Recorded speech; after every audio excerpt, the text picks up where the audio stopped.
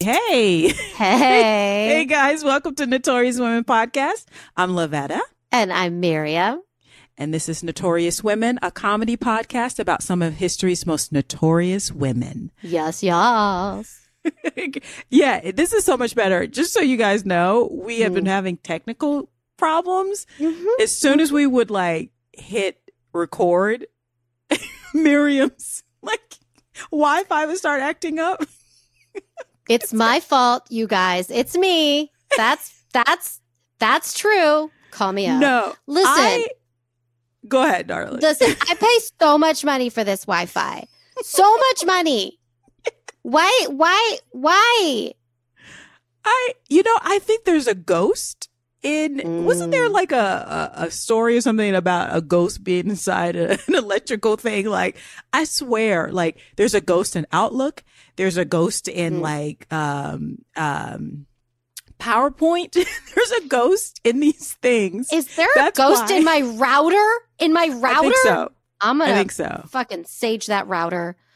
I think there's a ghost remember The Others when we're watching them and then you realize, okay, spoiler alert people, but you realize that they're the ghost and they're living in somebody else's house. Okay, that movie's literal 20 years old. I think it's okay. Totally is, but it's such a great twist because you're like, oh my God, no. I know. No, oh my God. I remember watching that movie. Oh my God. Okay, I lived in a first floor apartment in Brooklyn, 20 years ago, whenever it was out, right? I don't know, maybe 17 years ago. And my boyfriend, who is now my husband, really wanted to see this movie. And so I was like, okay, so on the ground floor means you hear all the this is Brooklyn. So there's cars and there's noise and there's people all the time right outside your window. I was so scared the entire time. It was terrifying. Yeah. But also I loved it. I loved it so much. That twist, though, we're like, girl, what? I was like, turn on the lights. I need a minute. I know. And then I'm totally a scaredy cat. I can't watch. I know everyone's raving about Megan. I cannot watch anything about exorcisms or fucking dolls. Oh, hell no. Listen, I have children. I have children with dolls. Oh, no. So I do not. Nope. You know what I do? I am the basic bitch that when I go into a room and there's a freaky doll, I will turn the doll around. I am that basic bitch.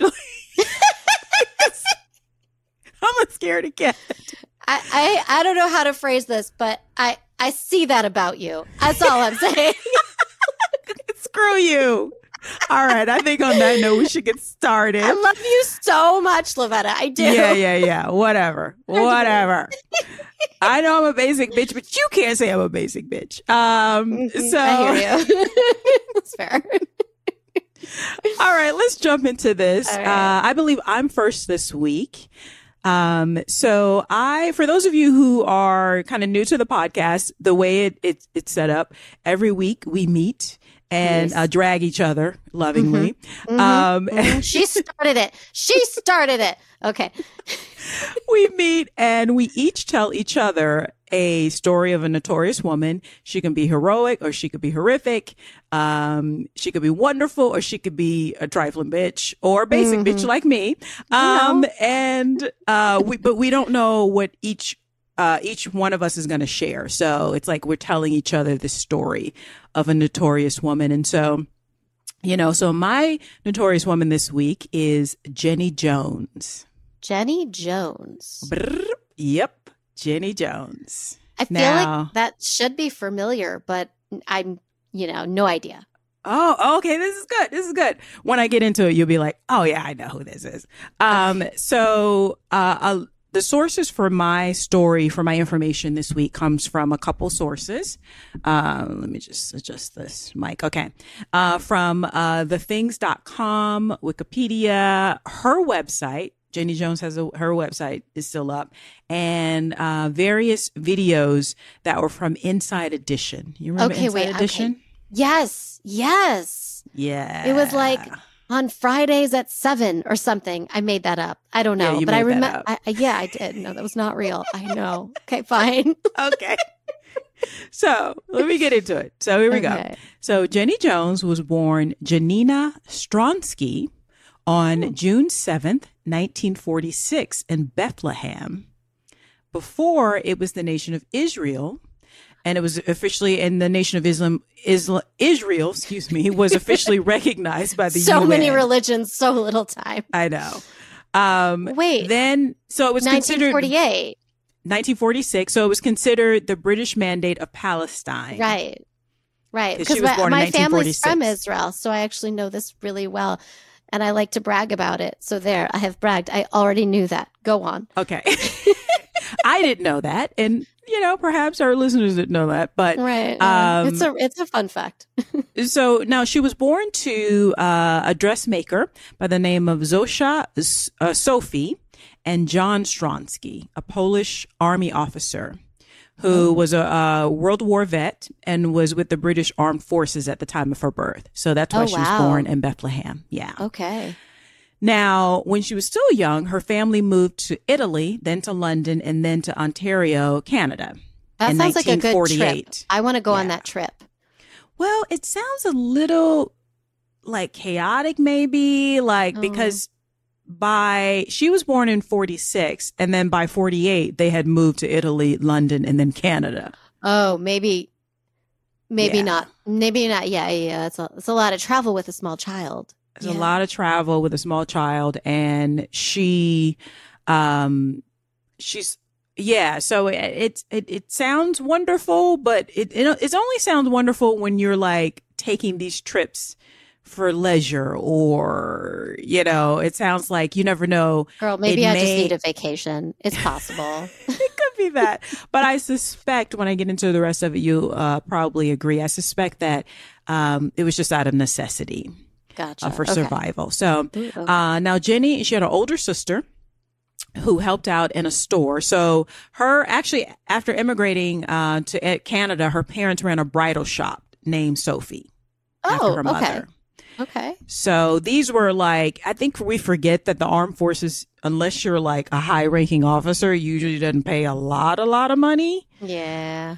So, and even then it's not enough to always raise a family depending on what part of the world you're living in. So, so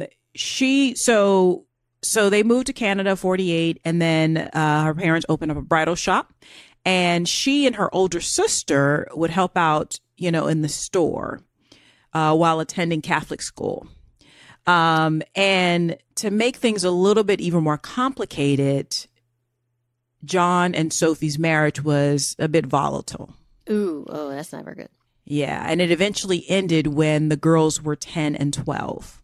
So, and then the daughters, the girls moved to Montreal, to Quebec. I think that's how Quebec. Listen, I like to pretend I'm French, but I think it's obvious that I'm not. But I would be like Quebec. I would say Quebec because I'm American, and that's how we say things that we don't know how to pronounce. Wrong, exactly. So the parents split. The girls moved to Montreal with their mother, and then the father moves away. The father actually stays there in Canada, in Ontario, London, Ontario. So now Sophie, so suddenly on her own, raising two children on her own, Sophie was having a difficult time. Doing, surviving as a dressmaker. She started, a small business out of her home. And by Jenny's account, her mother developed a drinking problem. Oof. From the stress of it. Yes. And then, so you never know if this is a chicken or egg. Raising children is very, very difficult, even to the most well-adjusted person, but particularly if you're having personal issues. Listen, I don't know how I can't.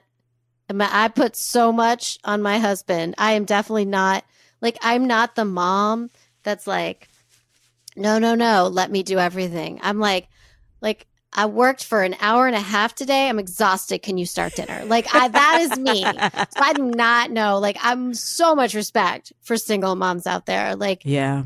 I'm just tired. Do you know how much takeout my children would eat? It would be a lot. It would be a lot. I mean, I think that's why a lot of single parents, the children become very self-sufficient very fast.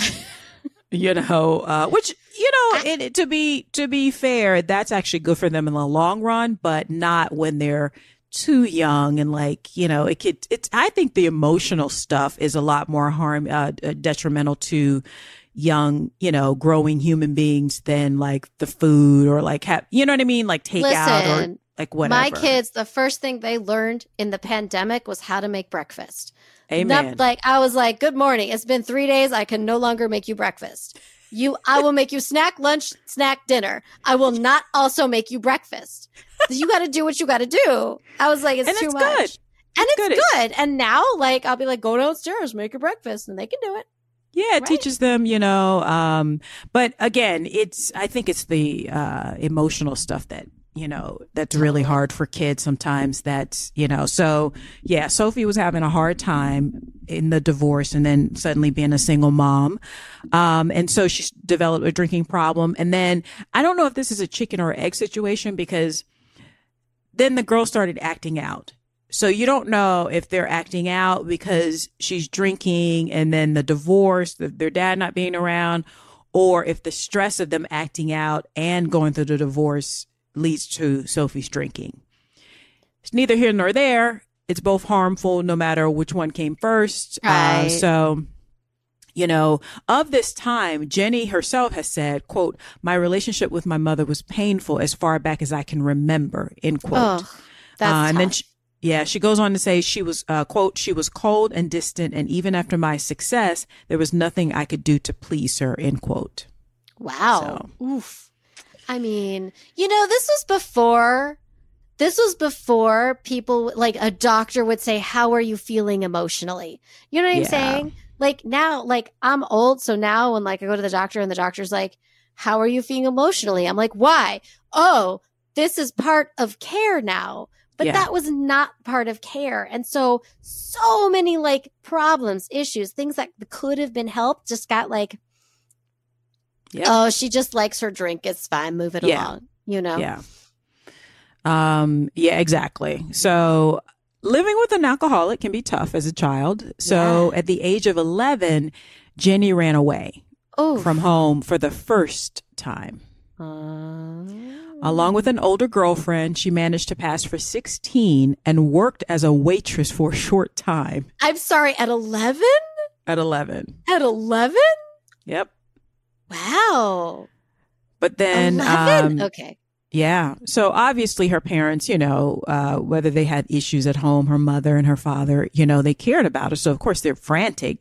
Can you imagine your 11-year-old child leaves home and you have no idea where they are? Nope. And so eventually she was found by the police and they returned her to Montreal. Soon after, though, she and her sister started hanging out with the wrong crowd. And so, getting into trouble. So her mother sent them back to live with their father and his new wife. Okay. How'd that work out? Well, we're going to find out. Yeah. So what do I think? It's not good. I think it's probably not good. Okay, go on. So, of course, she butted heads with her new stepmother, Jenny, So she ran away for the second time. This time with her sister, and they were heading back to Montreal. Were they running back to mom?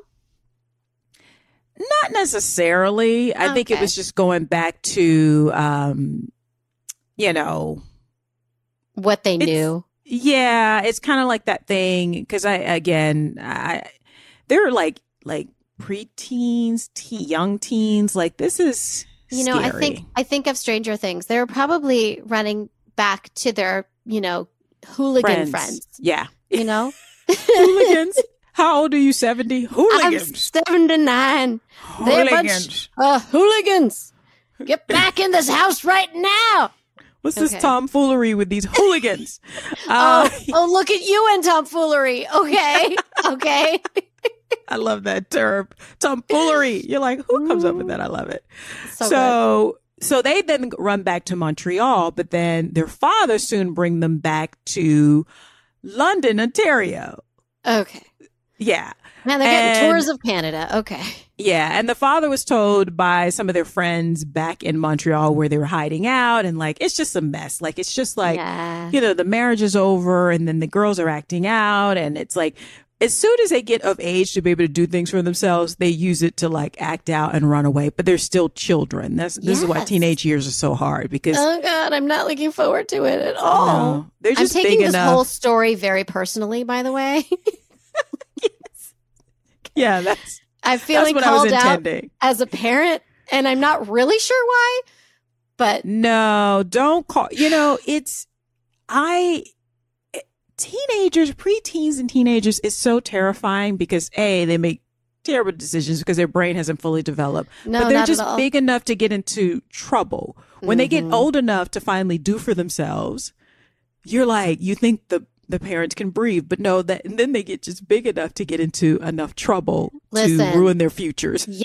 No, listen, my husband's always like, oh, when they're old enough to like, and I'm like, no, it's only getting worse. Don't look forward to that. It's going to get worse. And it's fine. I love them more than life itself. But that's just the facts. I have friends with older kids, so I know what's going to happen. I know. Now, of her childhood, Jenny has said, quote, I didn't want to be with either parent and couldn't wait until I was old enough to leave. Show business was my only way out, end quote. That's so sad. I know. Now, to make matters worse, so her mother's drinking. Then she started heavily drinking while she was in high school, leading to her grades plummeting and even to her to starting to have blackouts. Wow. Do you know how much you have to drink to have blackouts? Listen, Lavetta, I actually don't have to drink that much. Like, I've never done it, but you and me both. I get drunk like halfway through that first glass of wine. Like, all my friends are like, "Whoa, is this drunk Miriam already?" Drunk and I'm like, Miriam. "Yeah, it's drunk Miriam." Hey, so that not too much for me, but yeah, blackout. Ugh, that's not blackout drunk. So now, when she was in her early teens, she started, she signed with a modeling agency and began doing a little modeling on the side. She's interested in entertainment as a way out, but also it's fun, Yeah. She also took up music and began playing drums, for several bands, which led to her eventually dropping out at 17 to play in a band who was going on the road. Wow. Oh, 17. Dude, you're almost there. Just get your diploma. Dude, you're like 3 months away, and then you could graduate. Right, you don't even have to walk at graduation. You just need the paper. You know what I'm saying? And you know what? Her father agreed, because he was like, not in my house, you don't. So he told her, listen, it's either school or you ain't got no place to stay. So she was like, deuces, bitch. I'm out. Yeah. I had a feeling you were going to say that. Yeah. So she left to go on tour at age 17 and a tour on Canada and the U.S. as a drummer in a rock and roll band. 2 years later, at age 19, she decided to move to Los Angeles. Oh, welcome.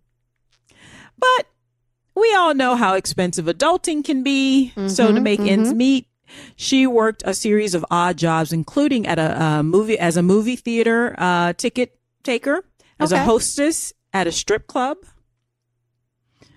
and a bunch of other side hustles until she also landed, in addition to doing these other jobs, she landed a drumming job in a beer bar in Santa Monica. So she didn't sleep, is what you just told me. 19. Yeah, you got to keep going. Thank God I don't think energy. I slept when I was 19 either. Yeah. So now this last gig, the drumming gig in Santa Monica, eventually landed her a better gig with an all-girl band in Las Vegas. So she's like, networking, meeting other people and other young people in a band. So by the age of 22 in 1968, She also formed another all girls band called the Cover Girls, and they toured successfully for 2 years, even playing in her hometown. So at 22, she comes back as like, I made it, bitches. Like, I'm in a band. I mean, the Cover Girls, like, that sounds vaguely familiar, but I don't know if they had any hits. I don't think they did. Maybe they were like a locally successful band, or like. Listen, she's already more successful than I've ever been. Okay. Yeah. Listen, I'm going to give this for to her. Dropout. And it's not bad for Dropout too. So I went to college and I never did that. So, you know. Now, around this time, though. Like PSA, stay in school. Okay, go on. PS stay in school. So now around this time, she met a man. Oh, God, I knew you were going to say that. By the name of, no, it's not even that. By the name of Jack Howard Poster. Okay. It's not clear what happened, but the marriage was annulled. She didn't divorce. It was annulled the following year. So, I mean, they were probably bored and they were like, let's get hitched. And remember, she's Catholic too. Remember, she was raised Catholic. Does she believe in Catholicism? Was she raised Catholic? She was raised Catholic, but I think around this time, you're kind of like learning like, oh, that does, the way you were raised, like, oh, that doesn't quite work for me. Yeah. Because she married a few more times, so I don't even think that was not, or maybe just like that part of the doctrine was not, something maybe she needed to worry about, So the marriage was annulled to this guy, Jack, but then shortly, so she married, this is all happening around the same time, but then she goes on tour with the Cover Girls for about 2 years. Okay. But then after that 2 years, the band split, and then she married another gentleman by the name, a fellow musician by the name of Al Gambino. And she settled in Las Vegas. Okay. So by now, she's an accomplished musician. She was discovered by Wayne Newton. Oh, okay. Who offered her a job as a backup singer, and within a month appointed her the arranger for his backup vocals. Now, for those people who are not in the industry, Wayne Newton, I don't know a lot about Wayne Newton, but I know Wayne Newton's a big star, and particularly in Vegas. Like, I was going to say, have you he's seen the that Vegas show guy. Hacks? Have you seen that show Hacks? I've seen the entire first season. So good. So you know how Beverly in the show Hacks has so much fucking money that she has her own yes, I do, pond in her backyard. Yes, I do. That's how much money you can make from these residencies. So I'm just not sure why my residency hasn't been picked up on yet. I think they want a specific skill. And I'm just going to be on stage every night and then you're going to give me a lot of money. And it doesn't seem to be working. My plan, Lavetta, well, I can't. Can you sing? I mean, everyone can sing. And in that realm, no. I can sing too. Right? Because we all shower, hopefully. Right? And whilst in the shower, I mean, I sound so good. Yes. Because also Shakespeare, I can quote soliloquies, which I'm sure everyone wants to hear.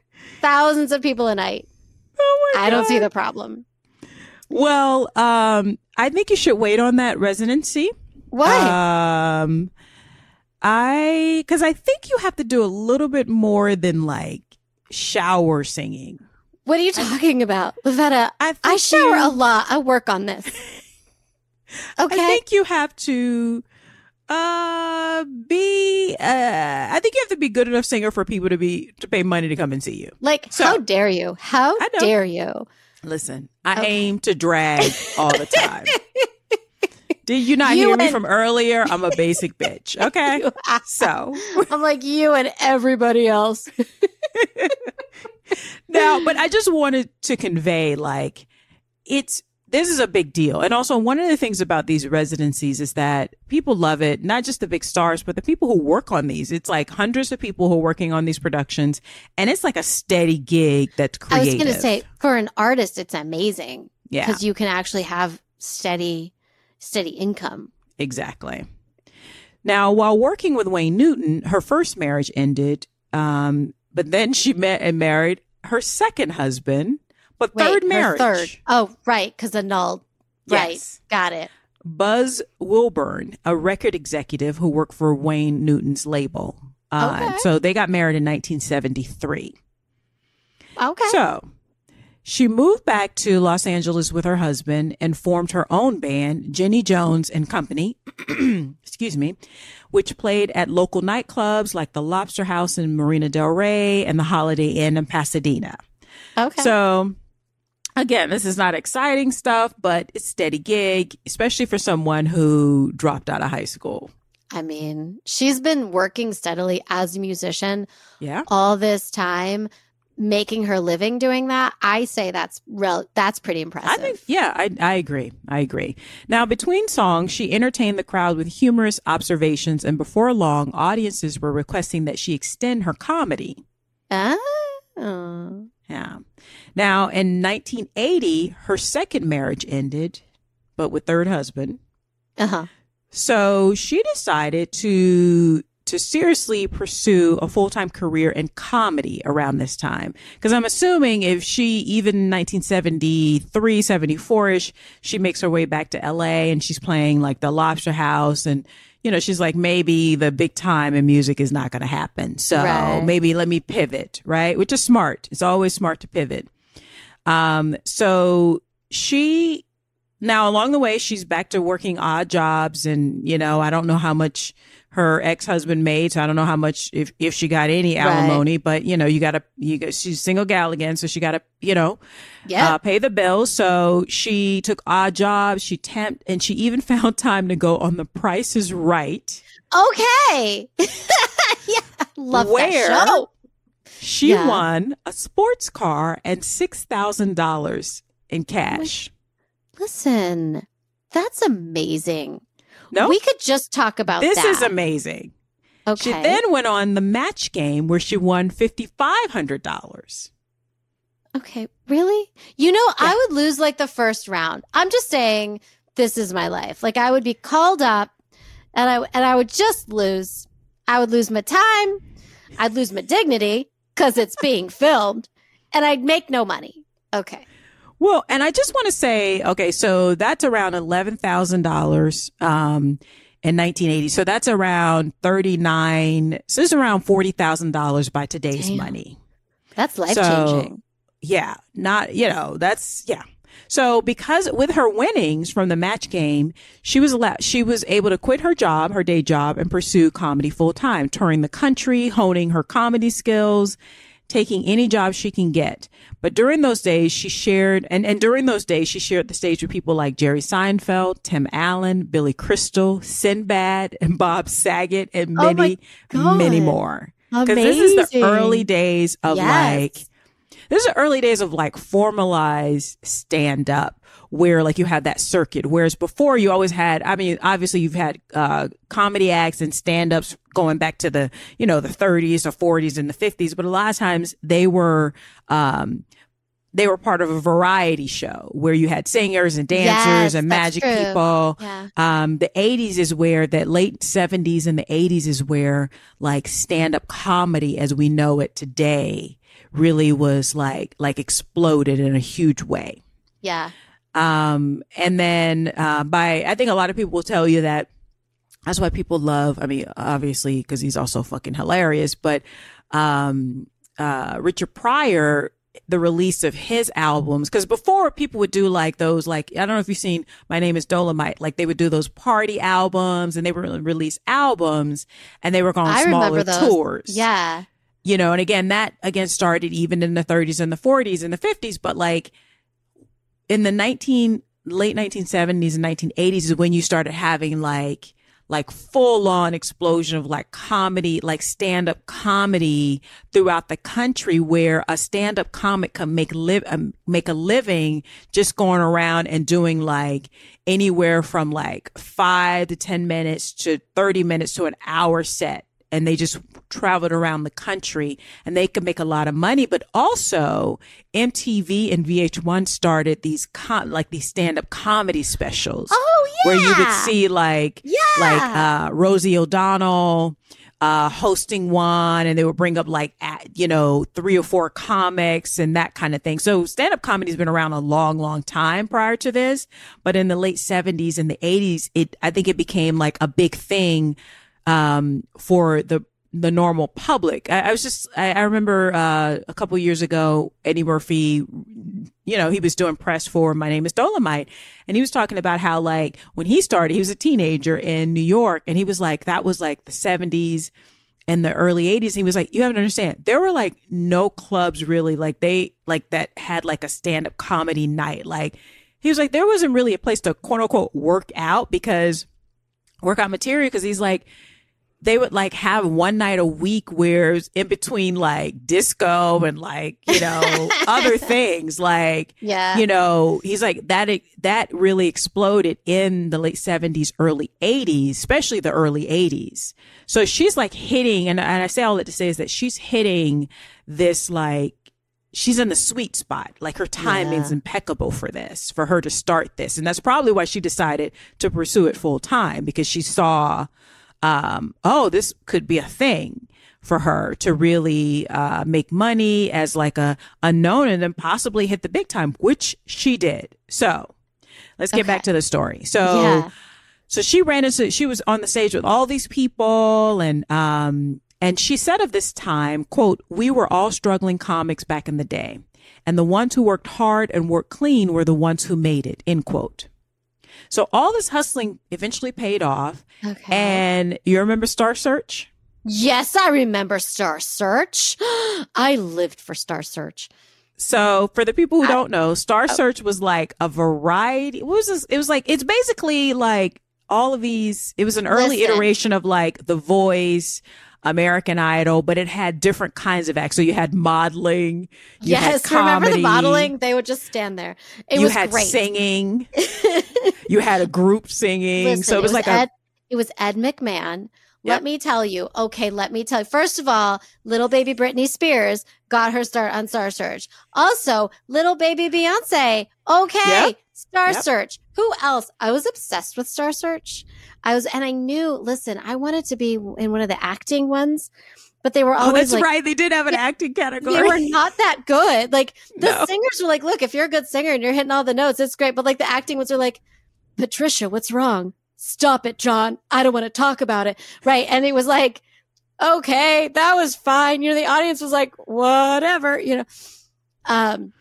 Thank you for letting me go off on Star Search, because I love it so much. But it was huge. And I think for like, Zillennials and like even like millennials who are like on the younger end, they might vaguely remember, but like it was huge. This is a big deal. And a lot of comics and even a lot of comics and singers especially got a lot from being on the show and placing. Like if they got to what was it, like the semifinals and then the finals.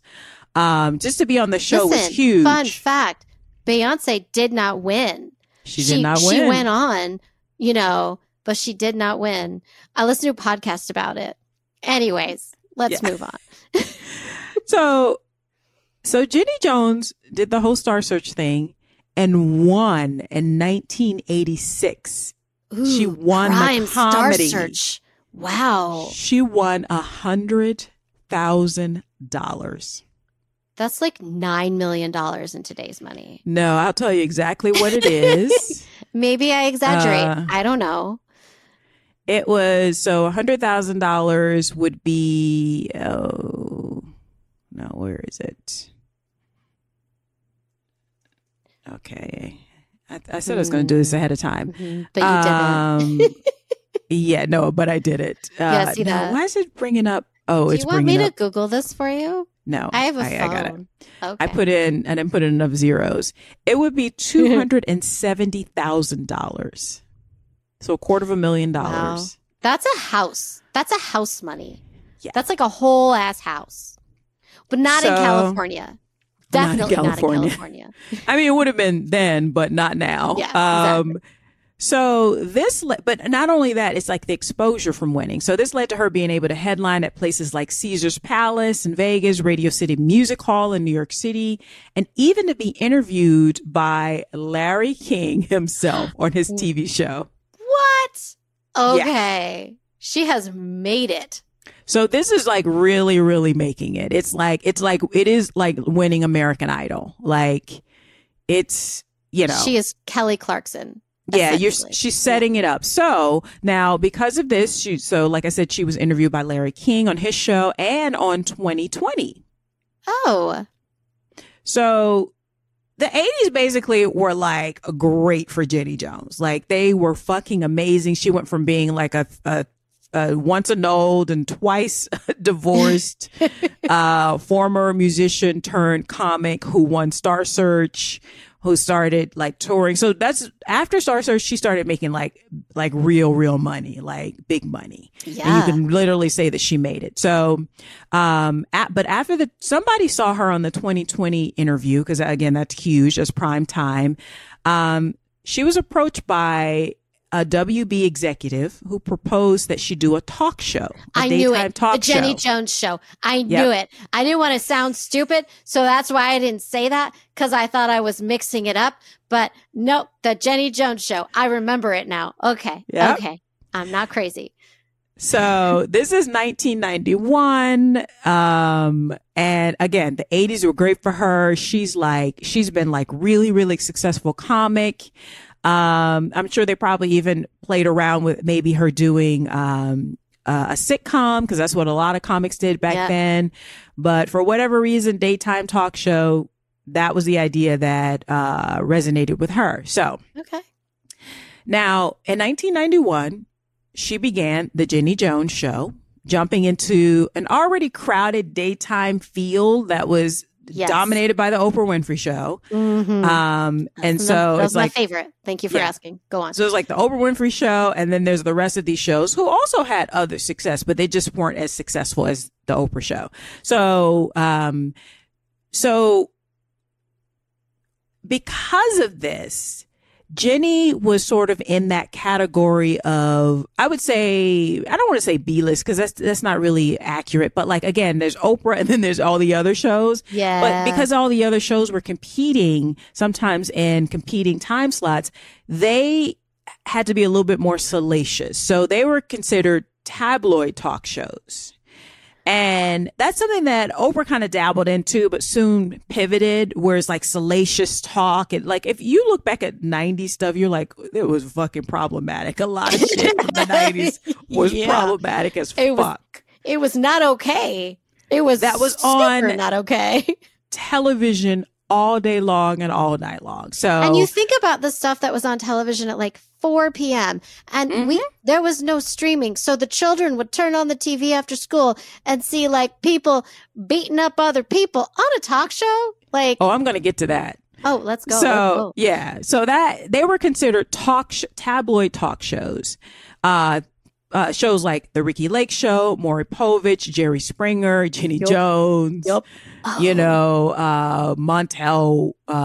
William, like Rolanda, Sally Jesse Raphael. With the red glasses. Yes, red glasses. So it was a crowded field. And so you had to like distinguish yourself. And so they kind of like dealt in the the outlandish and the bizarre topics and incidents of like, so basically it was set up like the guests would be invited to be outlandish or bizarre. And then the topics would be outlandish and bizarre. And then the audience was encouraged to like participate. So like to react to what the guests were saying. So it just became like, that's a tabloid talk show tone.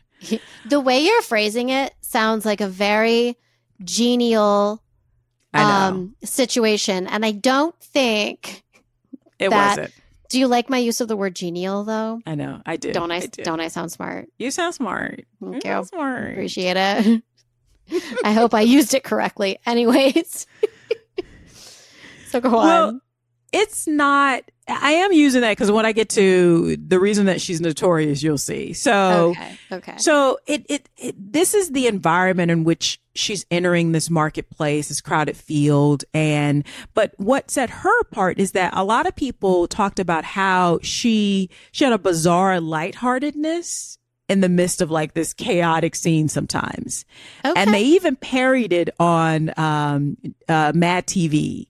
Which TV. By Mo Collins did an impression of Jenny Jones. It's sort of like, she's sort of like, like all this craziness, like going on around her. And, you know, it's her delivery. It's probably a layover from her, like her stand-up routine, like her shtick, her persona, her stand-up persona. But yeah, it was kind of lighthearted in the midst of all this bizarreness. So, but along with the formula of salacious and outlandishness that came along, with these kinds of shows and the pressure to top each episode each week, some, like Jenny Jones, started going into the realm of the salacious storyline that focused on, quote, surprises that may or may not have their guests acting out.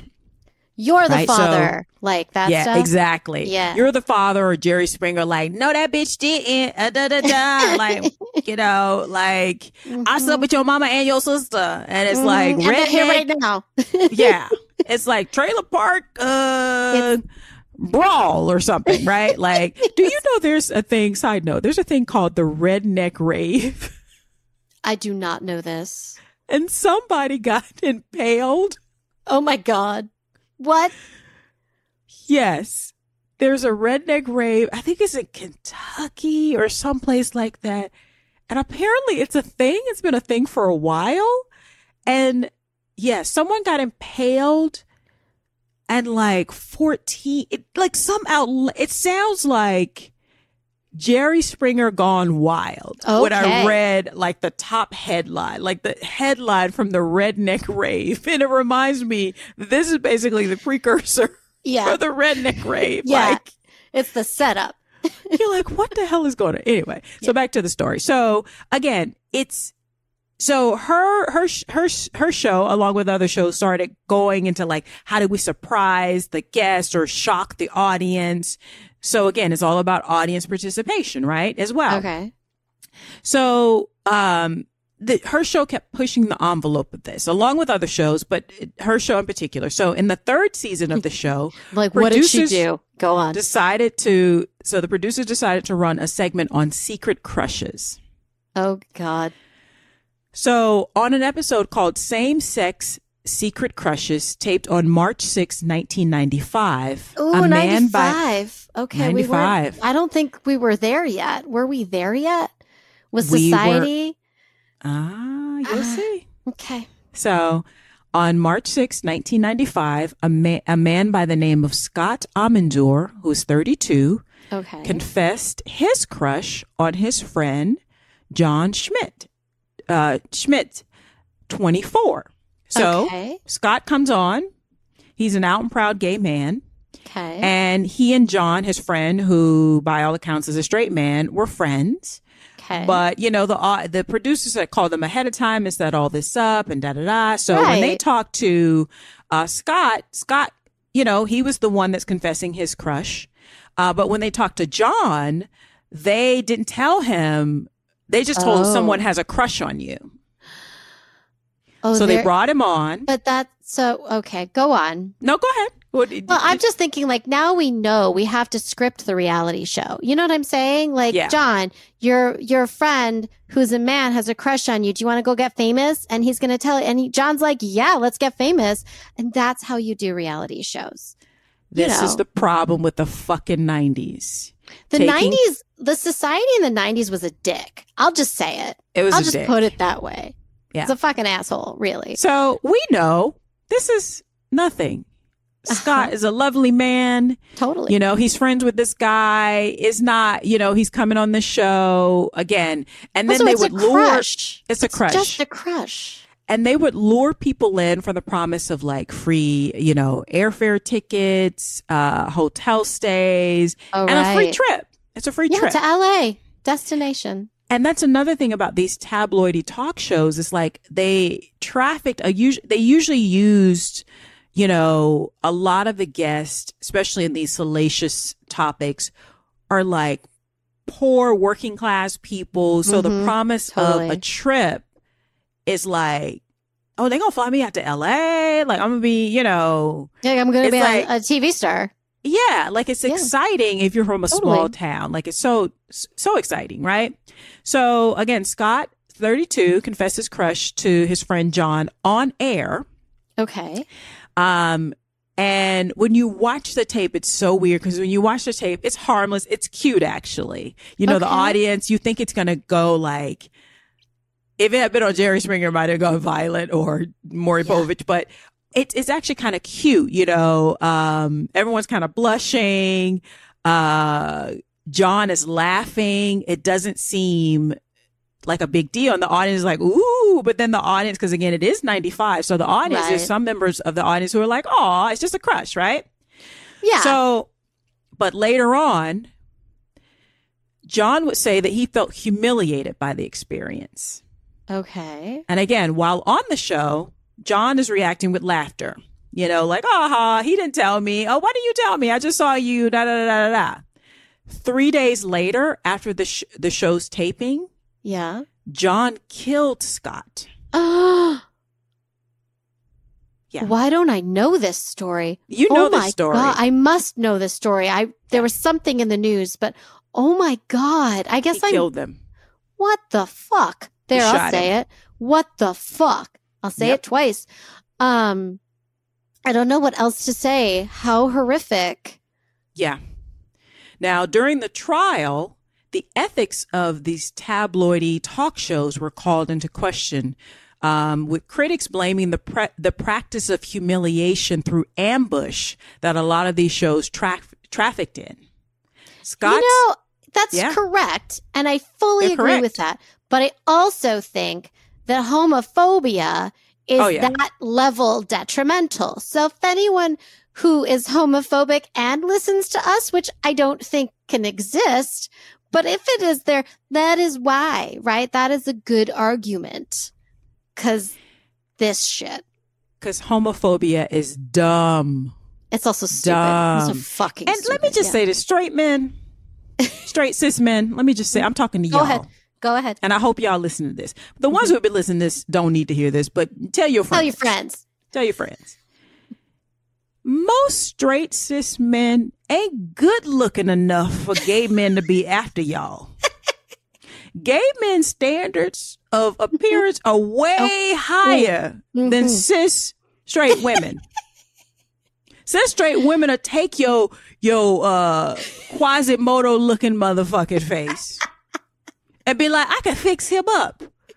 Gay men ain't got time for that. No. Gay men have options. Yes. They got options. They ain't got to quote unquote trick you into turning gay.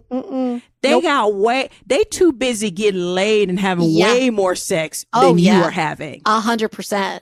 They don't need to trick you. Your trifling ass. You are too crusty. You are too crusty and ain't cute enough for a gay man to try and trick you. So this fear y'all have about a gay man coming after you. Gay men getting way too much action to be wasting their time with you. Only us dumb cis women who are attracted to cis straight men are like, okay, fine. Yeah. I can clean him up, take him to get his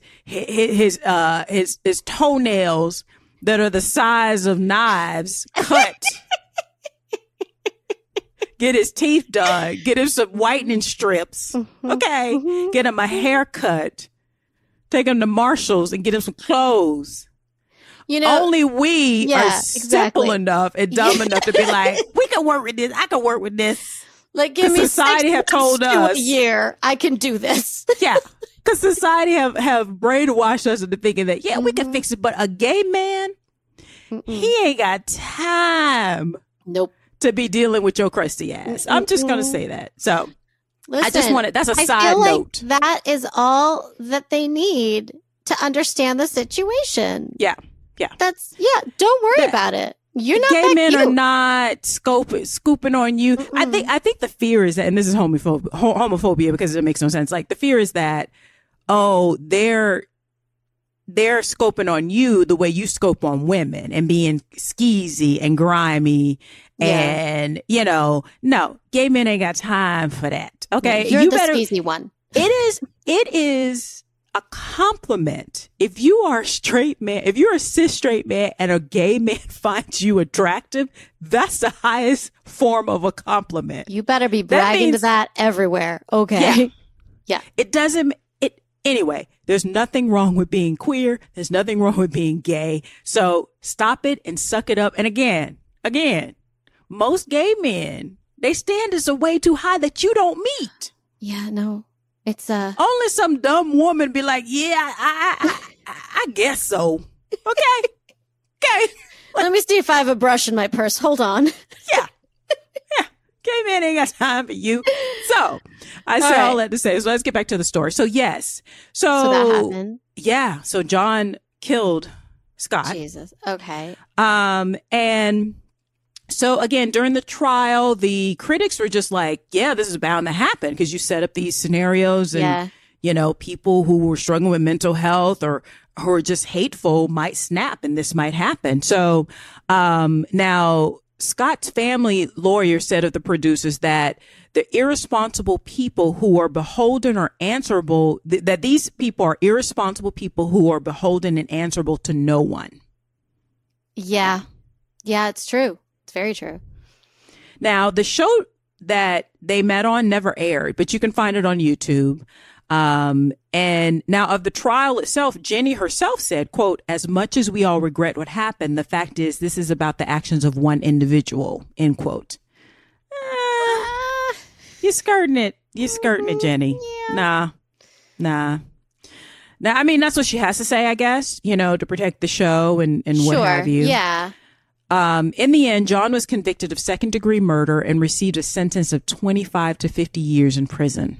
Because he murdered somebody. Yeah. Like, I understand. Here's the thing. I think it's two separate things. I think the shows suck. You like that mentality, that ideology of like gotcha television and using a poor class of people to lure them with a trip, with possible fame. People love that. And then throw something at them on national television is not good. Get it? But also murder is not good. Like, it's not good. Don't murder. Okay? Yeah. And a little bit more about this too, because, so he was convicted and then the Scott's family, the murdered man, his family sued the producers of the Jenny Jones show. Yeah, I would. So they went to civil court saying that they should have known about John's history of mental illness. In interviews, Jenny said the producers told John that his admirer could be a man, but that John thought that the admirer was a woman, his ex-fiance actually. So she's saying, oh no, but we did warn him, and but it's like you have to be more responsible. We still live in a homophobic society. Yeah. But especially in the 1990s. This again is about the salaciousness of it and it's the got you kind of thing. And so Jenny also said that the show didn't want John to know about the outcome of his secret crush. This is again all during the civil suit. Okay. But Scott's family said that the producers should have been aware that John might react violently due to his struggles with mental health. But even just to consider it, even if let's take away his struggles with mental health, even just in that environment of the mid 1990s, yes, you have to consider that, right? Yes, you really do. So now the jury and the judge must have agreed with Scott's family because they won. They won an award of $25 million. So they sued the Jenny Jones show and won for $25 million. Wow. I mean, but later, the verdict was overturned by the Michigan Appellate Court. Really? Yep. So they got nothing? They got nothing. Despite this notorious incident, the Jenny Jones continued for another 8 years. Damn. Okay. Until 2003. Oh, we're in the 2000s already. Yeah. So John was actually released from prison in 2017. So, okay. Now afterwards, Jenny continued on as the public forgot about the tragedy that a man lost his life, an innocent man was killed. She went on to, like I said, continue hosting the show. She wrote an autobiography in 1997. And she even survived this horrendous scandal. Now, ratings in the early 2000s did begin to wane. And the public was losing interest in the drama of these kinds of tabloid shows. They just kind of started to dissipate a little in society, I feel. Yeah. Eventually, the show was canceled in 2003. Now, after the end of the show, she turned her focus to philanthropic endeavors, especially in the advocacy of cancer research. Okay. But she had started doing this early on in her life because back in 1981, she had undergone silicone implant operations, breast implants. Oh, yes. I remember. That left her with firm and asymmetrical breast. She later had them removed for an expose for People magazine. And she talked about like just going through that process of how horrendous it was and, just women's health, especially around that kind of thing, because we also know the 90s were all about the boob job too. Yep. Sure was. She then went on to establish the Image Foundation as a resource for women seeking information about implants and support with body image issues. Okay. In In 97, she wrote an autobiography, Jenny Jones, My Story. And it was published with 100% of the proceeds going to breast cancer research. She became an honorary chairperson for the Susan G. Komen for the Cure, Chicago Race for the Cure, an annual event that raises awareness of money for breast cancer research. She also donated a mobile mammogram motor coach to John H. Stogger Jr. Hospital of Cook County. In 2005, after the show, she established the Jenny Jones Foundation as a means to provide assistance to those in need. Her primary areas of focus were education, women's health, and improving communities throughout the country. In 2008, that's great. Go on. Yeah, she established the Jenny's Heroes, a program where through the foundation, she gave about $2 million of her own money to individuals wanting to make a difference in their local communities. She's also written a cookbook called Look Good, Feel Great. And she also donated the proceeds for that. Most recently, she has an official website, jennyjones.com, which also houses links to her cooking website, jennycancook.com. She has a YouTube channel and another website, jennysheroes.com, which she launched in 2008. And it features stories of anonymous people who positively impact their communities. Now, she has no plans thus far of this taping to return to television. Okay. And again, focuses mainly on her philanthropic work, cooking and sharing healthy recipes on her websites and giving back. Now on her website, she says, quote, "Giving back doesn't have to be monetary. I'm blessed that I can share my good fortune as well as my love of cooking, benefiting lives any way I can," end quote. And she currently lives in Los Angeles with her fourth husband. All right.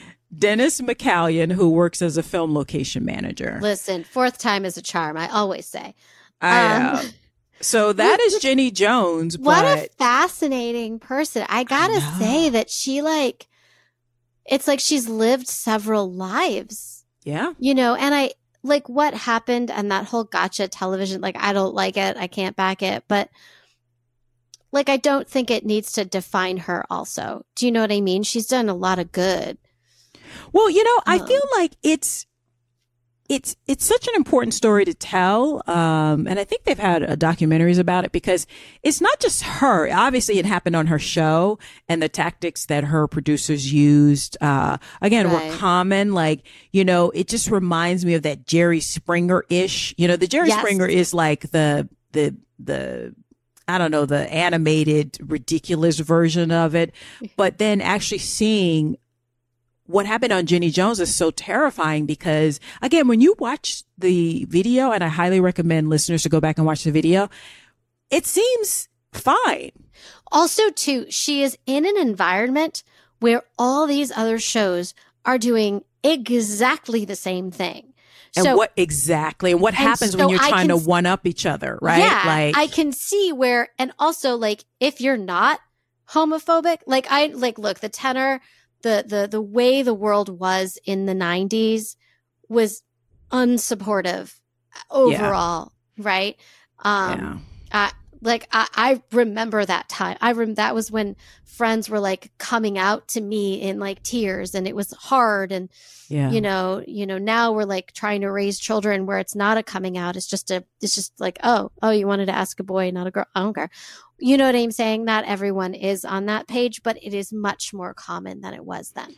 Yeah. And it's also, I mean, a lot of people are still having 1990s experiences around queerphobia, and homophobia right now in 2023 in certain parts of the country, depending on where you live. And, and actually it like when you watch, it's so surreal when you watch the video, you're like, oh, this is cute. Like, John seems a bit embarrassed and shocked, but, what's so fascinating is like what happened in those 3 days.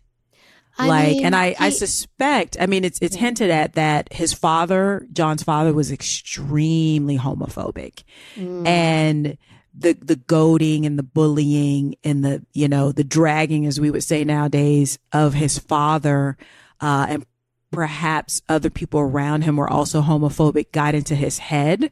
Yeah. And he had to reassert his manhood, quote unquote, whatever that is. Right. And do this. But it is so surreal knowing what happens, that he kills this beautiful soul who was Scott 3 days later. But when you watch it, I highly encourage people to go and watch the YouTube video. It's like, it's so shocking. And it happened. I mean, I know like what you were saying about Jenny, like it was, it was like it was in the environment, in that element, but it happened on her show. I mean, let's call a thing a thing. Listen. It happened on her show. And I understood, you can understand, like, there's a public, we don't know how she feels about this personally. There's the public things that she said, obviously, in the court case. And, part of that is like to cover yourself legally or what have you. But I have no idea how she feels about it personally, but it is horrific and it's definitely a notorious thing. So that's why I wanted to bring her up. I have a feeling she's horrified just looking at like, she gives money to communities to build stronger communities. I feel like, I don't know. I'm putting putting thoughts into people's heads. Who knows? I mean, I would hope that it's, when she thinks of that, it's, she's horrified. And then, she's been trying to make amends, for it. But, who knows? But it is like, when you think about it, it's just so, but again, I want to put it in context. The 90s were crazy, like, with this 90s, kind of stuff. Let me tell you, can I tell you a story? Oh, sure. The 90s were crazy, right? And that was like, I was in high school because I'm old, you guys. And, and like mid 2000s, remember MySpace? Yeah. Tom. Cool. So I'm on it and there's some thread, and the threads were short. You couldn't do a lot of threads on but something about gay rights. And of course, I posted a thing that, like, in my heart summed up why gay rights was a necessity and thought all the world would understand it. Uh-huh. So I'm doing my duty as a good citizen, thinking everyone's going to be like, oh, good point. Thank you, Miriam. You've solved all the world's problems. And I would be like, you're very welcome. But instead, hilarity ensues as actually expected. And one of my old friends from high school says, well, gay was invented in the 90s. Oh God. See? And here's the thing. He was genuine. And I remember Are you kidding? No, I'm not. And I remember looking at Sal and being like, oh my God. Like, because like when I have to like break things down and I'm really emotional about it, I get like overwhelmed. So that's when I call in Sal and he can like calmly, and he wrote like a 12-page explanation about humanity on MySpace. Just to be like, it's part of all of humanity. It's in all of the animal kingdom. But that was a genuine thought, because that was around the time I think society was like, we're done here. Yeah. And I think that's a good story that responds by, I'd be like, I'm clearly surrounded by idiots. But anyway, yes, what there's definitely one of the thoughts in my head. But like that does kind of put it in context for our listeners who are not familiar with the 90s. Like people really thought that. Like, I mean, there's dumbasses who think that now. Like, gay queerness and transness just started now. You're like, shut yesterday. The fuck up. Like, yeah, like so it's. If you could open one book, that would be great. Anyways, oh God, if you could just not be a fucking moron, but also yeah. So it is important to put it in context, but I just wanted to share that, and that is what makes her notorious. That's my notorious woman, Jenny Jones. So who do you have this week? I have Lisa Marie Presley. Oh, yes. Now, okay, I want to preface this that I got much of this off of Wikipedia. And I probably don't know enough. # not historians. But I felt that I couldn't not talk about her. Yeah. And this is sort of personally because I sort of started looking her up, and I remember watching like the Elvis movie in like 1987. I'm making it up. It was at some point in my childhood. And like, I remember when like the baby was born, and that's like all I sort of knew. And so I was very curious, and she's lived quite an interesting, beautiful life. And I want to talk about it. Please. So wow. Are we ready? Yes, I'm ready. Here we go.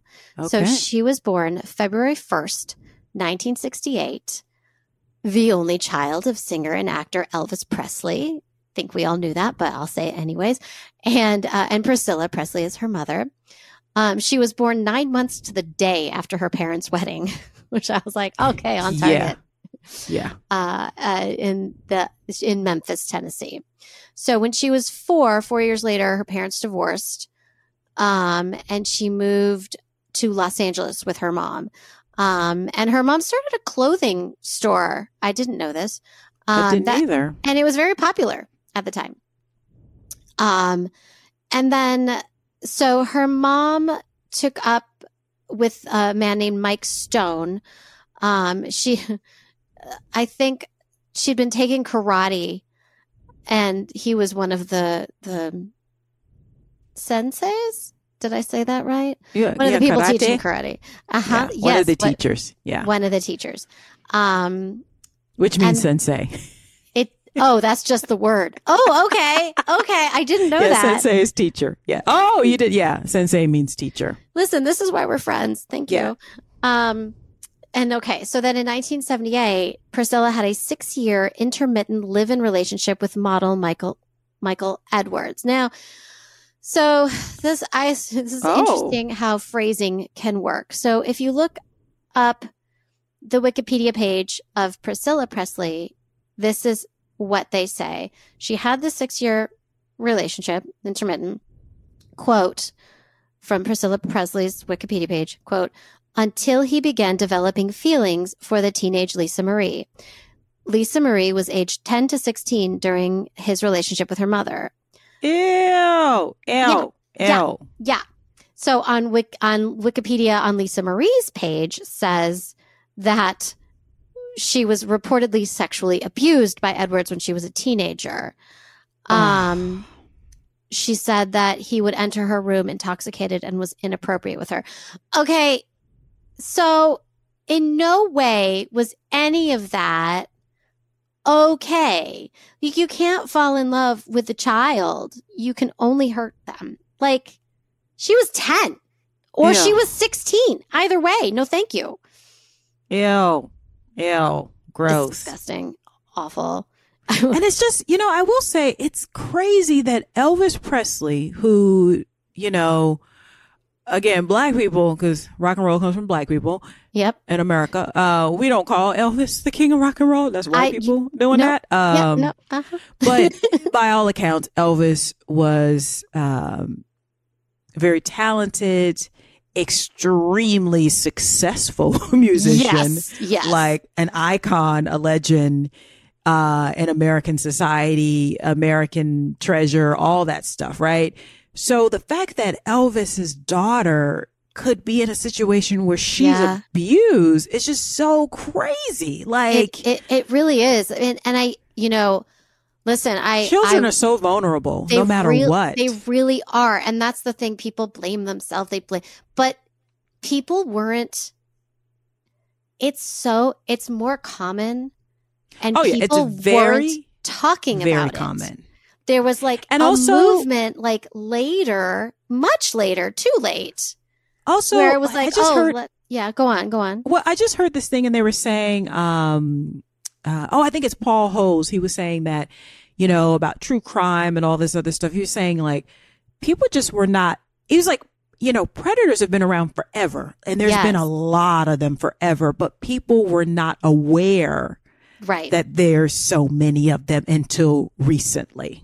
And by all accounts, Priscilla was very much a hands-on mom. So, I don't know. Also because as a mother, you don't think, I think everybody's a child molester, but I'm paranoid.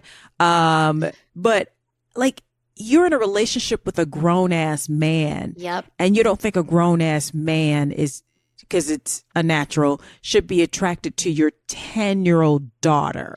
Yeah, no, you shouldn't. And that's what's like, listen, I worked for the YMCA, and if you work for the YMCA, you are trained to look out for these things. And you also get a lot of statistics. So now I wrap my children in bubble wrap and I put them, in a cage, which also you shouldn't do. So I don't actually do that. But you know what I'm saying? But I err on the side that everybody's a child molester. You should do that. Like that's what I'm telling y'all. Yeah. And I don't have no kids. And I just think everybody a child molester. Don't trust that. I don't trust anybody. Oh, poor thing. So obviously he was kicked out. So when she is he still alive? If I was Elvis, I have to send some goons over there to handle that. Oh, right. But saying. I don't know. Like back in the day, they didn't handle it right. They just, I don't know. I again, Wikipedia, #not historians, but all the love for her to talk about it and be like, no, this happened and it was wrong.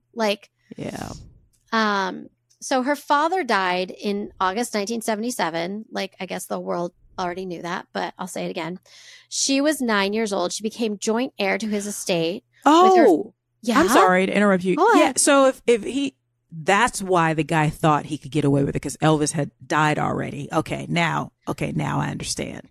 Oh shit. I didn't connect, but you're absolutely right. Because I was thinking why would he even risk Elvis breaking his back for touching his little girl, but Elvis had died. Okay, gotcha. What a son of a bitch, asshole. Yeah, that's predators for you. I don't like predators, Lavetta. I don't like them. You know how I feel about them. Mm-hmm. Some motherfuckers need to be killed. Burn them. Okay. I really have no qualms about that. Yeah, I'm fine with that. Yeah. What did I say? Sometimes when I write this out, I write thoughts, and I said something like, burn him. Yeah, I did. I said, I have zero tolerance for this shit. Less than zero. Fucking burn them. That's what I said. Because that's how I feel. Yep. Okay. So she became joint heir to his estate with her 59-year-old grandfather, Vernon, and Vernon's 87-year-old mother, Minnie Mae. So this is just a random fun fact, but I enjoy it. In the late 1970s, a year or two after her father's death, she attended her first rock concert when she saw Queen at the Forum in LA. So that she's 10 or 11. She gave Freddie Mercury a scarf of her father's after the show and expressed her love of theatrics. So, I mean, so cool. Like, she hung out with Freddie Mercury as a kid. She had good taste. She liked Queen. Queen is the bomb. First time I heard them on the black radio station, I could have sworn it was a black group singing, "Another one bites the dust." Another one bites the dust. I love that. That's also really fun on the Just Dance video game, which I play like a lot. Anyways. Oh, that's a good one. On October 3rd, 1988, she married a Chicago-born musician, Danny, okay, I cannot say this last name, Cuff. And she has a child who is an actress and a model, Riley Cuff, who's, I think, quite well known. But I don't know how to... Can you kind of say it? How do you... Okay, I'll spell it. It's Keough. Your turn. Cuff? Yeah. Cough. You know it as well as I do. No idea. I don't know.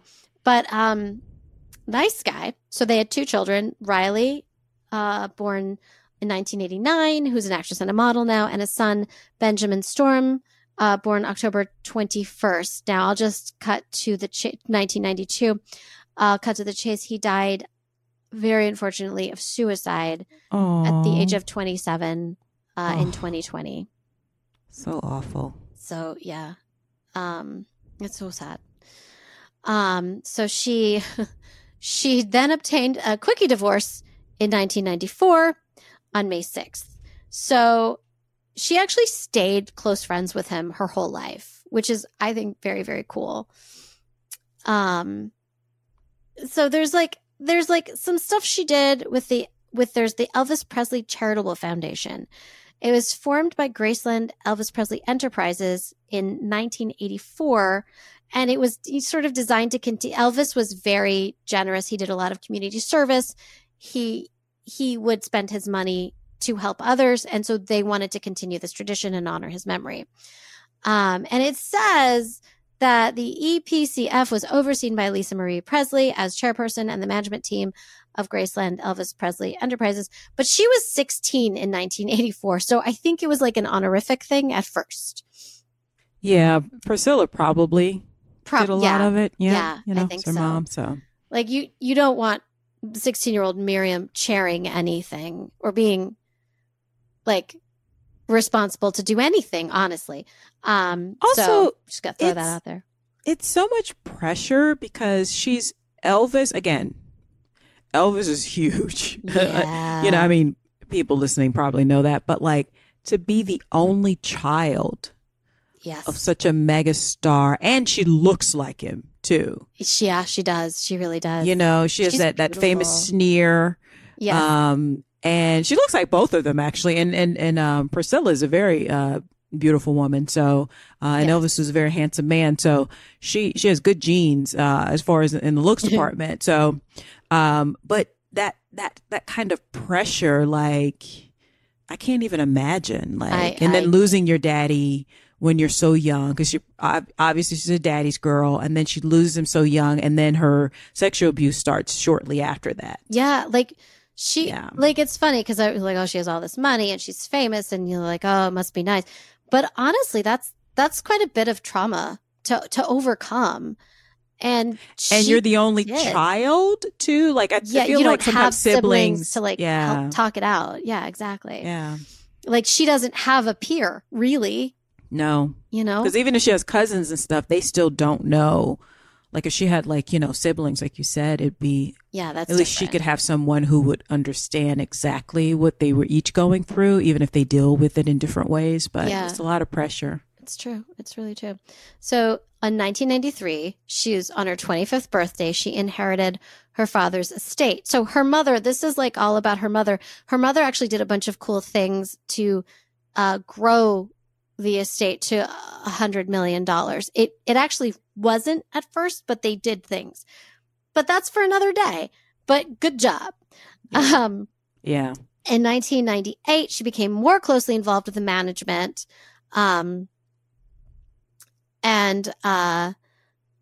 Because, she's no longer a child.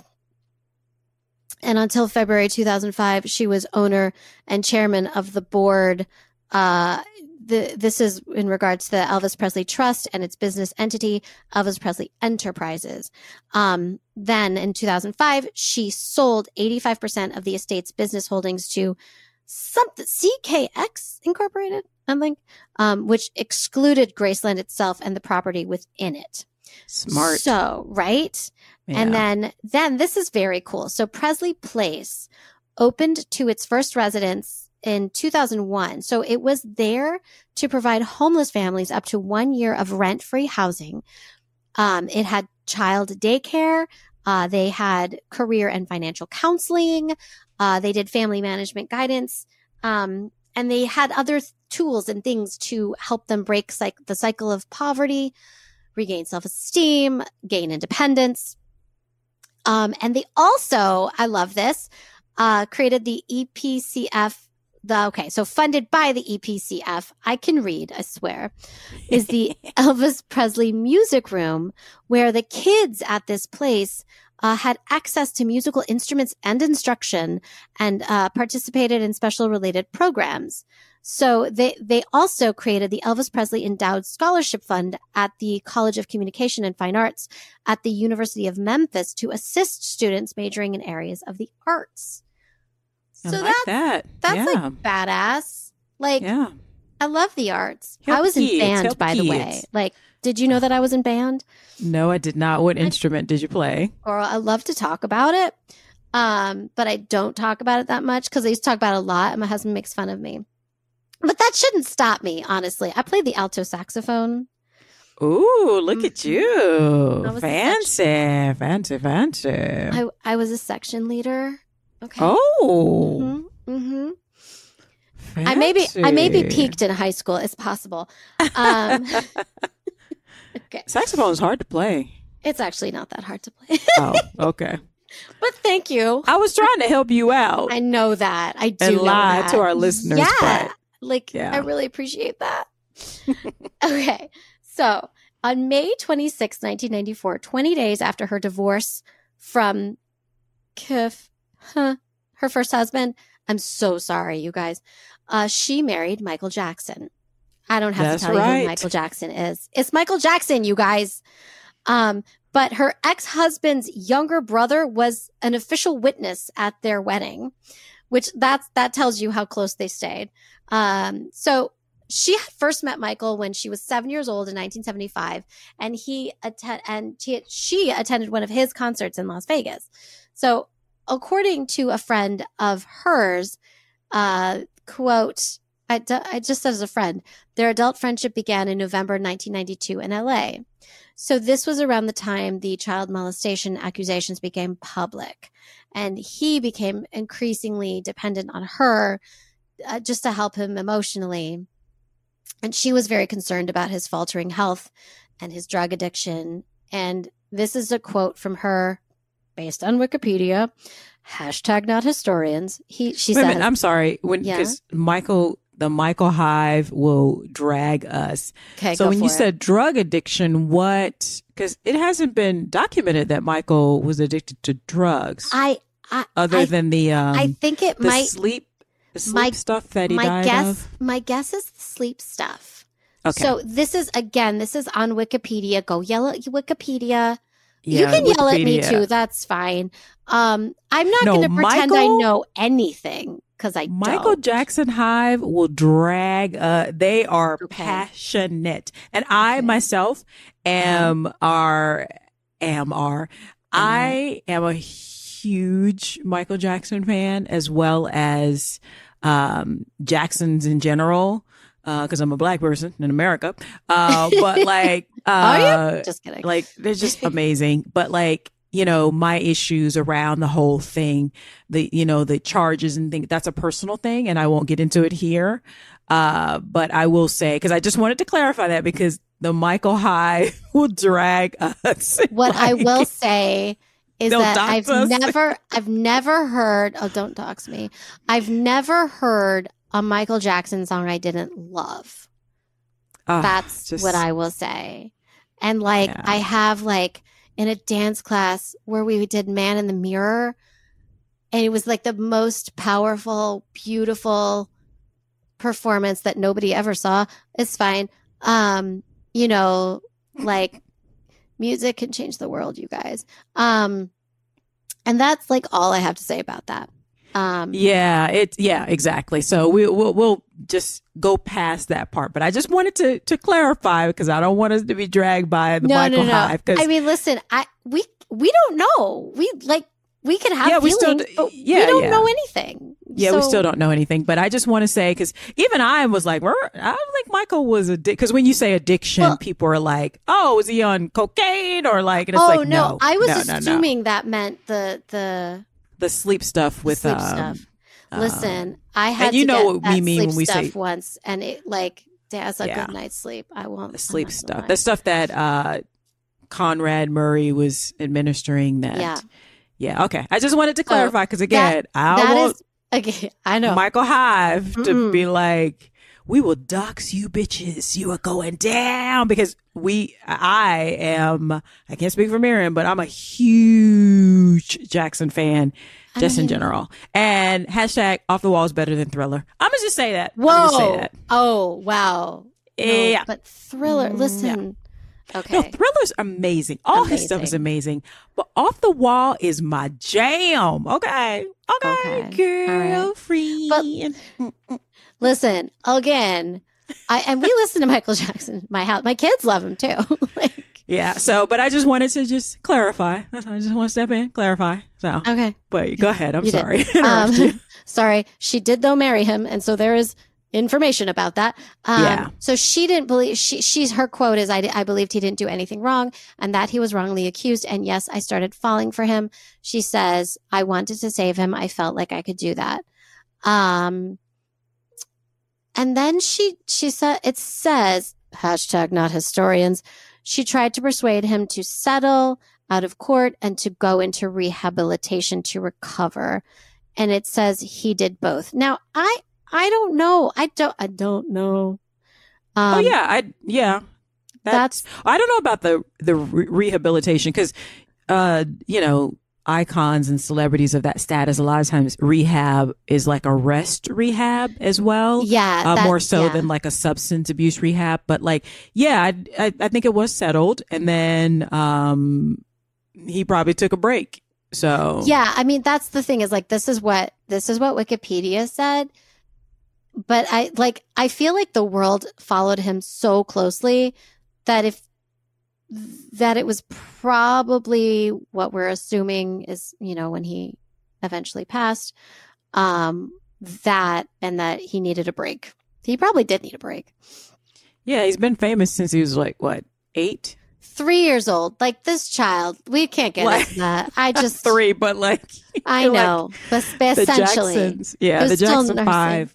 No, he's a baby singing and dancing. He was so talented. Okay. So gorgeous. He's a gorgeous baby. I know. Okay. So she was in his You Are Not Alone video in June 1995. And in January 1996, citing irreconcilable differences, she files for divorce. And there was like a he said, she said about like who filed first. I don't want to get into it. I don't know their business. Like this, I want to like analyze people's businesses, but like, I'm not worried about this. This is fine. They got divorced. Who cares? But that's like, sometimes it's like about optics, Yeah. I mean, can you imagine though, if they had a baby? Oh, wow. Michael Jackson, like Jackson and Presley blood, like in Could one you child. Like the talent that would come out, man. like my God, like and gorgeous. Yeah, I would have loved to have seen that. Yeah, me too. No pressure on that kid though. I know, right? Okay, so she told Oprah in a 2010 interview that she and Jackson had attempted to reconcile back intermittently, like for 4 years after the divorce, and she would travel to be with him. So I think they stayed close. It says after his death in 2009, she was reported to have felt shattered. Quote, felt shattered. So let's get into this little thing here. So like many cool ass famous people. So she spent some solid time in Scientology.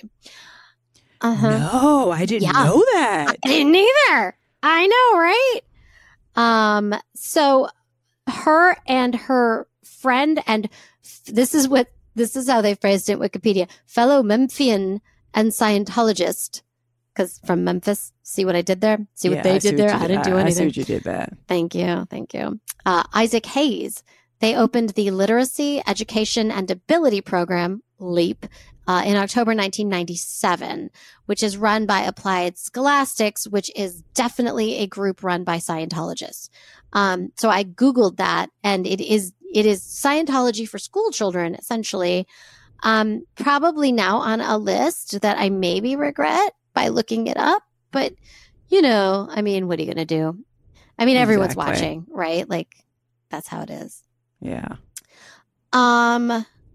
So for her efforts to help U.S. children learn study skills, she received the Humanitarian Award from the Church of Scientology. Lies.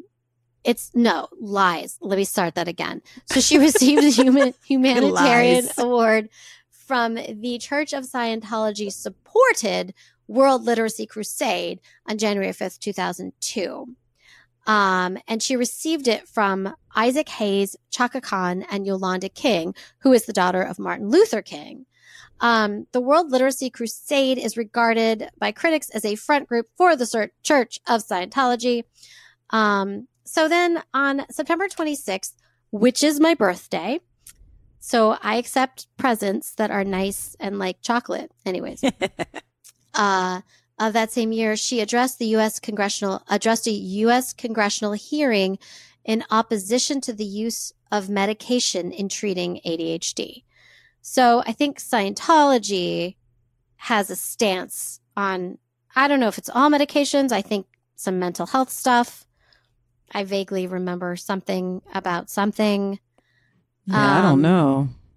Although ADHD is just a function of how the brain works.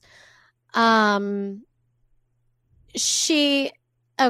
addressing the committee as the international spokesperson for children's rights for the Citizens Committee on Human Rights, a group also run by Scientologists, she expressed her view that parents should be informed about alternatives to drugs so they may make, quote, an informed decision about their child's educational and medical needs.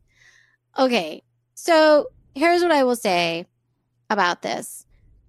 I think sometimes maybe we think we're doing the right thing.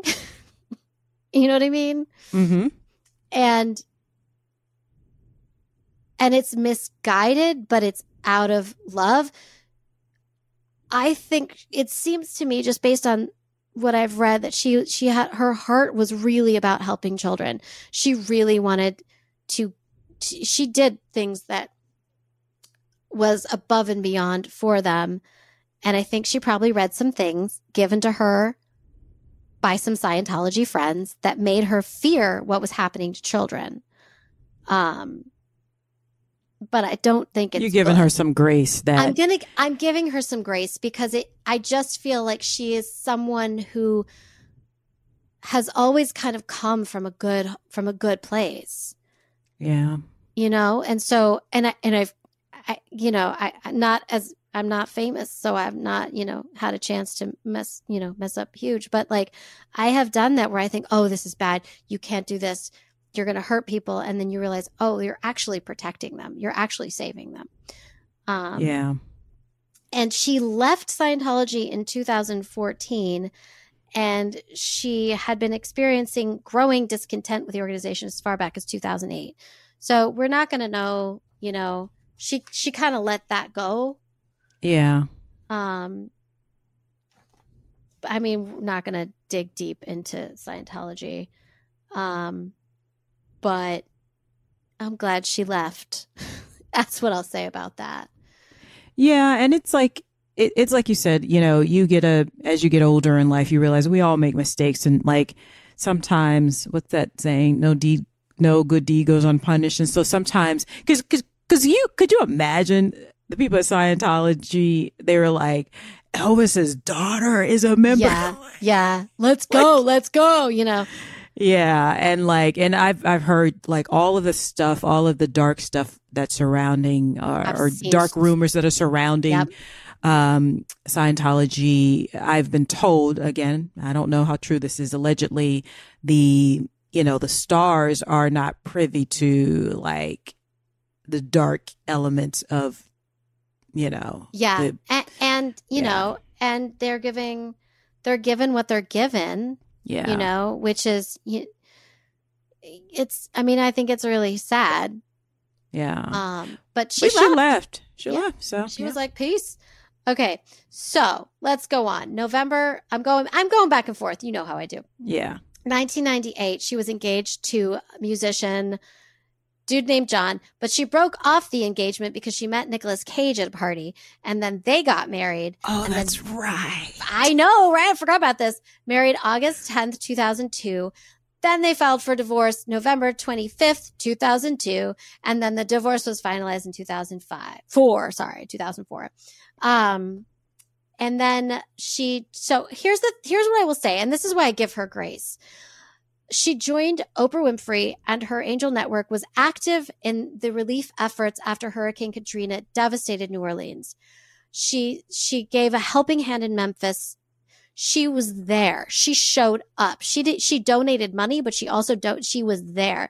And quote from her, based on Wikipedia, she said, "I'm here because I definitely needed to do something, and it just so happens this is where I'm from. I'm going to do everything I can. People need help. This is a huge catastrophe, and everyone needs to stand up." She personally shopped, she searched for, she distributed truckloads of goods to people. Then January 22nd, 2006, she married for a fourth time to Michael Lockwood, a guitarist. He was her guitarist. He was a music producer and a director. Danny, first husband, served as best man at the wedding. It was held in Japan. Then she gave birth to fraternal twins. Okay, because I have twins. So yes, we're the same. Okay. Harper Vivian and Finley Aaron.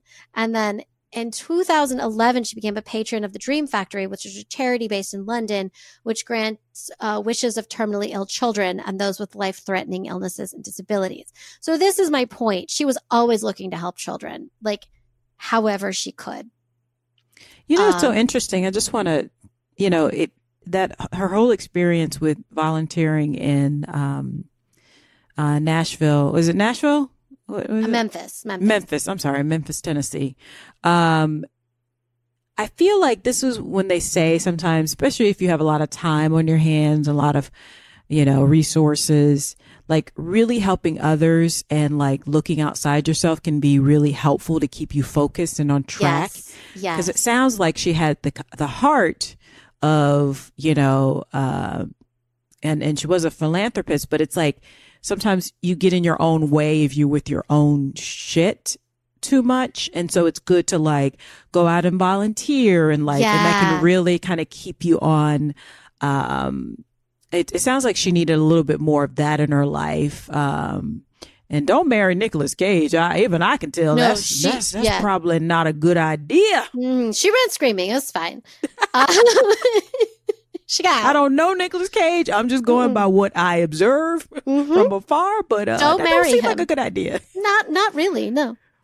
Okay, so on June 24th, she was honored Even though Raising Arizona is one of my favorite movies of all time. Girl, I've never seen it. I need to see it. I know. Oh, blasphemous. But Peggy Sue got married. I'm obsessed. One of my favorite lines in cinema history of all time is, "Nature and the prejudices of others had conspired to keep us childless." Directly from Raising Arizona. You sound like him. Oh my God. That's amazing.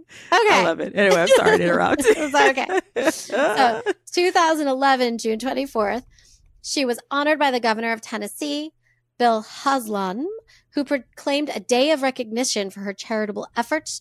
2 days later, she was issued a certificate of proclamation by the mayor of New Orleans. Mitchell J. Landry is French. I messed it up. Anyways, he was the mayor, in recognition of her dedication and contributions to the city. So she did a lot. So then she divorced him in 2021. That's fine. Okay. Point is, I'm skipping to the music career. She had a whole ass music career, like a whole whole music career. Did you know this? I did, but again, her father was Elvis Presley, so. Let's be clear. I am never up to date on anything. So if you're like, how did you not know I love her so much? I don't know anything. Like, unless you're in the Just Dance video song. So like, I know some K-pop and then some like Katy Perry, and I love them. Okay. But so I'm educating myself right now. Listen, I listen to a lot of her music. She's no surprise, I guess, but like fucking talented. Oh, so good. And how brave she is to do that. Like to go out there, create this music, do her thing. She released her debut album, To Whom It May Concern, April 8th, 2003. It did well. She got beautiful reviews calling it a stark, uncompromising tone, and Presley's gutsy blues-edged voice has a distinctive flair. This was the LA Times critic Robert Hilburn. So Pat Benatar and Presley performed at the VH1 Divas Duets. Do you remember those? No, I never. And I love me some Pat Benatar. That's my girl. Listen, they sang Heartbreaker. Yes. Really? And then she performed that a lot in her own tours. Then her second album was called... I have to look that up on YouTube. It's good. It's so good. Now What was released April 5th, 2005. She likes releasing things in April. I see that. There's like a bunch of stuff. Y'all look it up. There's the song Idiot I thought was funny. Is a jab towards different men in her life. Which was awesome. She was in a documentary, Too Tough to Die, a tribute to Johnny Ramone, who was one of the Ramones.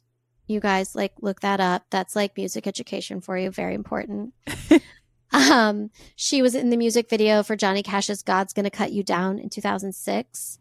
And the single In the Ghetto was released August 2007. So Elvis Presley had originally released that single in 1969.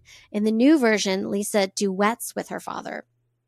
The video was released with the single. It reached number 1 on iTunes sales. iTunes sales were a real thing in 2007, you guys. Okay, that's how I bought my music. I'm old.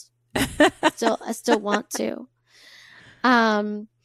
And there's so much I'm skipping because you can like look it up and listen. So her third album is called Storm and Grace, was released May 15th, 2012. She calls it, this is a quote her, it's much more of a rootsy record, organic record than my previous work. It was produced by Oscar and Grammy winner T-Bone Burnett. It's so good. Like there's a lot of like great critical reviews that love it. Like not critical, like in a positive, you know what I'm saying? Like, yeah, critical reviews. Critically acclaimed. Critically acclaimed. That's what I was going to say. Yes. So, and then in 2018, she was featured on the title track of the compilation Where No One Stands Alone, which was a collection of her father's gospel songs. It was reworked into a duet between her and her father. So another one. And then a music video for the song was released, and she incorporated scenes of her and her father in it, which makes me cry, you know. Yeah, that's sad. Speaking of crying. Sweet. Which we probably all know, on January 12th, 2023, around 10:30 a.m., she passed away at her home in Calabasas, which was, she was only 54. It was, they say, a cardiac arrest, which is, you know, heart issues in women are something that people should take seriously because we don't, it is a very real risk for women. Her last public appearance was 2 days before at the Golden Globes, which she attended with her mother. And that was where, as far as I know, like the Elvis movie won a bunch of awards. Have you seen the movie? I haven't. I don't know. I mean, I'm kind of over, I know they, you know, the state approved it, but I'm just kind of over, I don't know. Yeah. It's I know not to be like that, but this guy's not even American. Isn't he like Australian or something? I'm like, Something like that, yeah. Not to be like that, because a lot of us, and Australians and Aussies in particular, I think do American accents really, really, really well. Guy Pearce is one of my favorite actors of all time. But then Baz Luhrmann did. I heard it wasn't like. I heard it has that Baz Luhrmann-esque to it. So yeah, that's a little bit why I haven't seen it yet. I don't. And I heard Tom Hanks's Colonel, the Colonel who was his manager. I heard that performance is very odd. I could see that just from the sentence you just said. Yep, I could see that being odd. Yeah. Yeah, but I actually have a couple friends who really like the movie a lot. So don't listen to me. Go and watch it yourself. No, I mean, you just won a crap ton of awards, and it's very well renowned. So that is Lisa Marie Presley. It's like a 50th of Lisa Marie Presley. So there's, she lived just such a beautiful and prolific life. Yeah, but 54. Oh, it's too young. It's just too young. Too young. It's too young. Heart. Poor thing. Oh man, it's so sad. And also because knowing her father died so young, and and then Priscilla, her mama, outliving her baby. Gosh. But she, you see them, I don't know, they're holding strong, and they're keeping her spirit alive. I don't know. I'm very sentimental. How many children did she have? 4? She had 4 children. I really hope it's 4 children, because I think it's 4. She had 2 with her first husband, and then 2 with her last husband, twins. Okay. But only 3 have survived, because she lost 3 her survived, yeah. Son, one of her sons. But that's terrible. But I mean, that's what we're here for, like to have it's almost interesting. It's almost like if she had been like sent away, as like not away, but like kind of put in a bubble from her father's legacy, in a protective bubble where she was protected and not sexually abused. Right. Right. But like in a bubble, I wonder if she would have had a better chance, because like being like looking like your father too. Like I almost wonder, like if she looks so much like him, like I wonder if she like look, sometimes you look up people's kids and they look nothing like their parents, or they look a little bit like their parents, and they're able to carve out their own identity that's separate from like a parent who's like larger than life. I gotta say though, like I feel like she kind of did both. She did the duets with her father. She did, but then she was also, she kind of, especially her last album was really all her. And there are like quotes, you guys, you can look them up, like where it's like, this was the most Lisa Marie. Like this was her. And I listened to that album because as I was like researching, and I just like put it on, and it's really like, I don't know, it's its own thing. It's really beautiful. It's not even music I would generally listen to, but I mean, honestly, like I like musical theater. So, I don't want to throw away my shot most of the time, if you know what I'm saying. You got to get that Hamilton quote in there somehow. Day. Oh, I can't help it. I think every episode I've said it. I know you. But like, and so I was like, oh, cool. So I like recommend listening to her stuff. It's on Apple. Hashtag. I'm just kidding. But it is on Apple Music. And that is Lisa Marie. Thank you so much for sharing. I learned a lot today. A lot of that stuff I didn't know. Some of it I knew, but just by her virtue of her being Elvis's only child. But thank you so much for sharing that. And that wraps up another episode of Notorious Women Podcast. Guys, remember to share us with your friends and family. Copy the link and just send it to them. Yeah. Don't tell them about it. Send them the link, text it, email it, send it via pigeon, however you need to do it. Just be like, here. Falcon. Yeah. I like Falcon. Send it to them. Also, please leave us a 5-star review in the iTunes store. That helps people find us. It really, really helps. And Miriam's going to tell you how you can contact us otherwise. I mean, like I can't find it. Found it. No, I didn't find it. All right, listen. I should just know it, right? And yeah. here we are. Okay. We have a Gmail. It's notoriouswmpod@gmail.com. We have, I found it. It is IG? notoriouswmpod@gmail.com. I was right. We also have an IG. You guys follow us on IG. It's Notorious Women Podcast. I'm having a great time without Lavetta on this IG. She doesn't want to be on the reels, but I'm like having a lot of fun. So please like follow me. Yeah. And, like, Miriam's afraid that she posts something about Black women or women of color, and she's a white lady on there, and people be like, "Who this white lady is?" Right? Who? And then they say like, "Who this white lady is?" That's how Black people be like, "Who this?" Right? Exactly. And I'm like, I'm just trying. She won't do anything. It's not that I won't. I'm just very busy, and like, I know. You I know guys you're how so IG busy. works. I'm like, just could you like, you're like, no, I actually can't. It's like one other thing I have to do. Like, I mean. Listen, I have never had more fun having to deal with this IG. You're having a lot of fun. I'm having a lot of fun cackling at the stuff you're doing. I know. So follow us, comment, tell us what you think. Also, send us, suggestions of ladies that you want to hear. And this is, just want to reiterate, this is all inclusive. We are woke. I know that word is bad, but we believe in being inclusive. We cover, we're going to be covering queer women, trans women, non-binary. Non-binary, no, I think we'll skirt away from that unless we have a non-binary host comes on. Yeah, because I'm open. We're too simple cis women, so we got to play in our lane. Yeah, but sometimes we gotta open the lane. We gotta mess it up badly, and then we gotta fix it. I don't know, so world's gotta get better somehow, and we're gonna do that.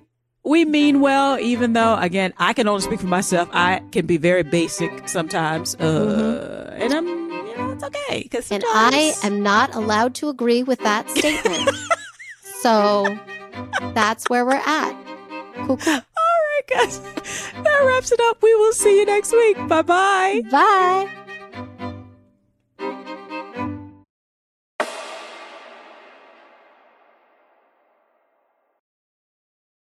Produced by Audavita Studios. Connect your voice to the world.